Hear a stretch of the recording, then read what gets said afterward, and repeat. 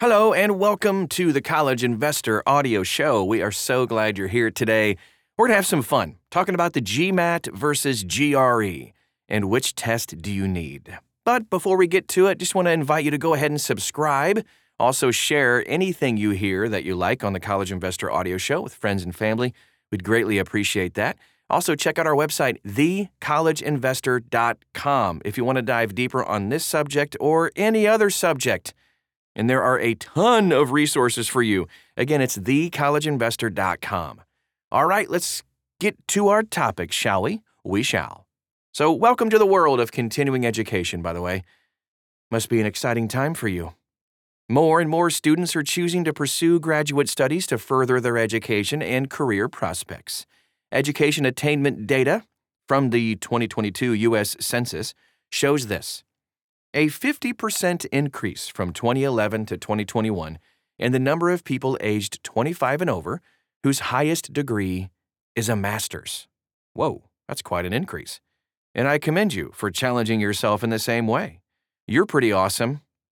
But before even applying to your desired graduate school, you'll likely need to take either the Graduate Management Admission Test, GMAT, or the Graduate Record Examination, GRE, to submit along with your admissions packet. So, all right, which one is right for you?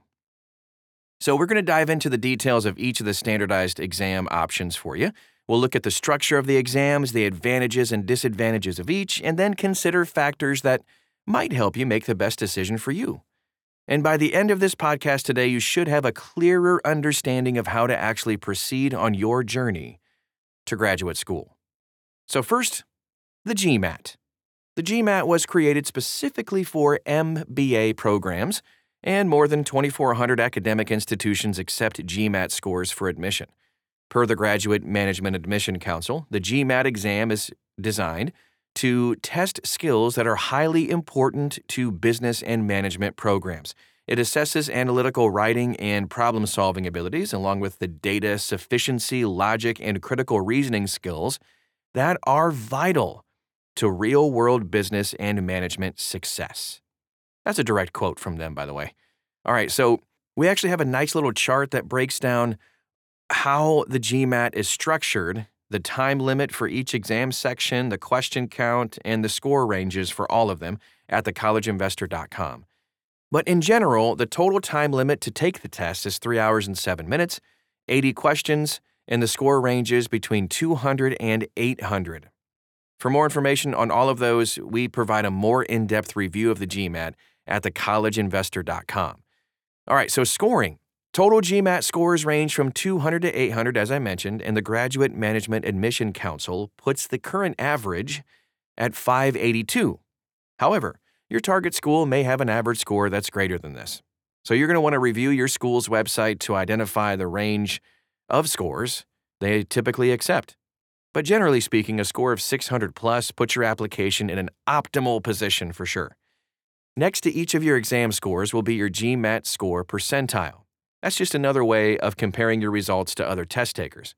So percentiles are calculated annually using GMAT scores from the previous 3 years. So if you see a percentile ranking of 80 next to your quantitative reasoning score, for instance, it just means that you scored better than 80% of those who took the GMAT in the last 3 years. Genius.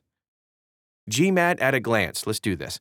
So it's accepted by most business programs, can be taken online or even at a testing site. The test is administered on a computer. Free score delivery for up to 5 schools. The cost is $250 online or $275 in person. The total test time I mentioned earlier, like 3.5 hours or so. Limited to 5 attempts in a 12-month period. And scores are good for 5 whole years. Now, let's move on to the GRE. The GRE is another standardized exam commonly used for entrance to graduate school. It has kind of been around a bit longer than the GMAT. It's administered by a different company too, and it tests similar skills, critical thinking, reasoning, and even analytical writing. The GRE is, however, known to be accepted by a wider variety of graduate programs, including several business and law schools. General structure, you can dive in deeper on this if you would like, at thecollegeinvestor.com. But the total time limit, same as the GMAT at 3 hours and 7 minutes, 80 questions, and the score ranges 260 to 340. All right, scoring. Let's take a look at this for the GRE. For reference, the scaled score for the top 25% of all test takers is 157 in verbal reasoning and 165 in quantitative reasoning. Comparatively, the scaled score for the top 50% of all test takers is 152 in verbal reasoning and 157 in quantitative reasoning.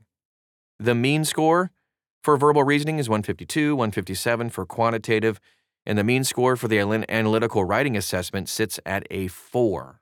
Again, when considering your total score, you'll want to know the minimum admission requirements at your desired school just to better understand your baseline. Knowing the mean score of previously admitted applicants will help you determine what score you need to remain competitive during the process. Here's the GRE at a quick glance. It's accepted by most graduate schools regardless of program type, can be taken online or at a testing site. Test is on a computer, free score delivery up to 4 schools.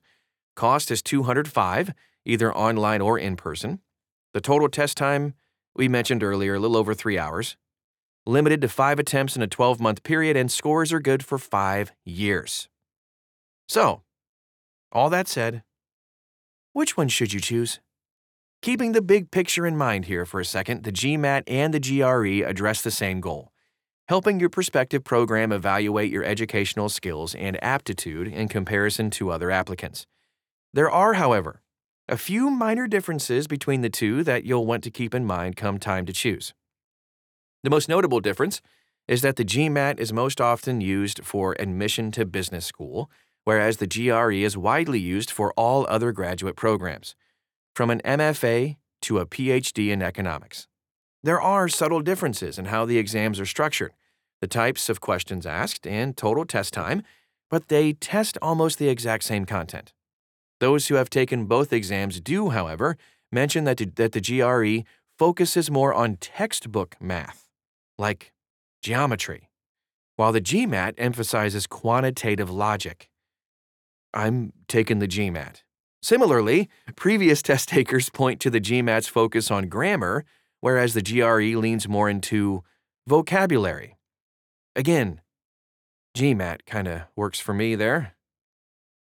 Both exams utilize a system known as computer adaptive testing, meaning the exam varies the order and difficulty level of the questions you're asked in real time.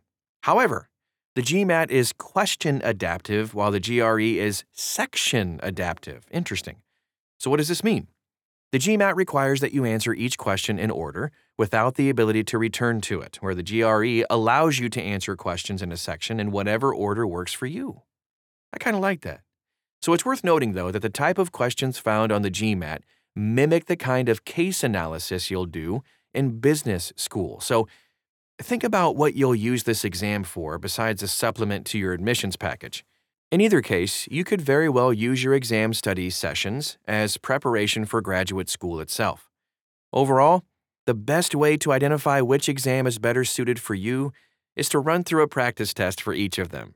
You can access a free GMAT practice test and a free GRE practice test, both of those, inside this article at thecollegeinvestor.com. And if you don't want to go that route, though, the alternative is to put some thought into why you're considering graduate school and what you hope to get out of it. Use these prompts to get started. How focused am I during standardized tests? Am I an anxious test taker? How are my math, language, and reasoning skills? What are my career goals? What resources are available to help me prepare? How much do I value a high score? Here's the takeaway. How well you do on either the GMAT or the GRE only indicates the level of fit between your skills and what was tested. There's not a question of which test is easier. The answer completely depends on your own knowledge and abilities. But if you think through the questions that we talked about, do some digging into both exam options and consider the recommendations listed by your desired program. Yeah, you should be just fine. Unless your program specifically states that they only accept the GMAT or only accept the GRE. Just stick with the one that works for you best. and you'll be well on your way to graduate school in no time. And that is our show for today. Thanks so much for being with us again. We're so thankful. If you want to share this, please subscribe. Also, check us out on social media. We are pretty much everywhere you are. Just search for The College Investor and you'll probably find us. We'd love to get to know you. Thanks again for stopping by today, and we'll talk to you again real soon.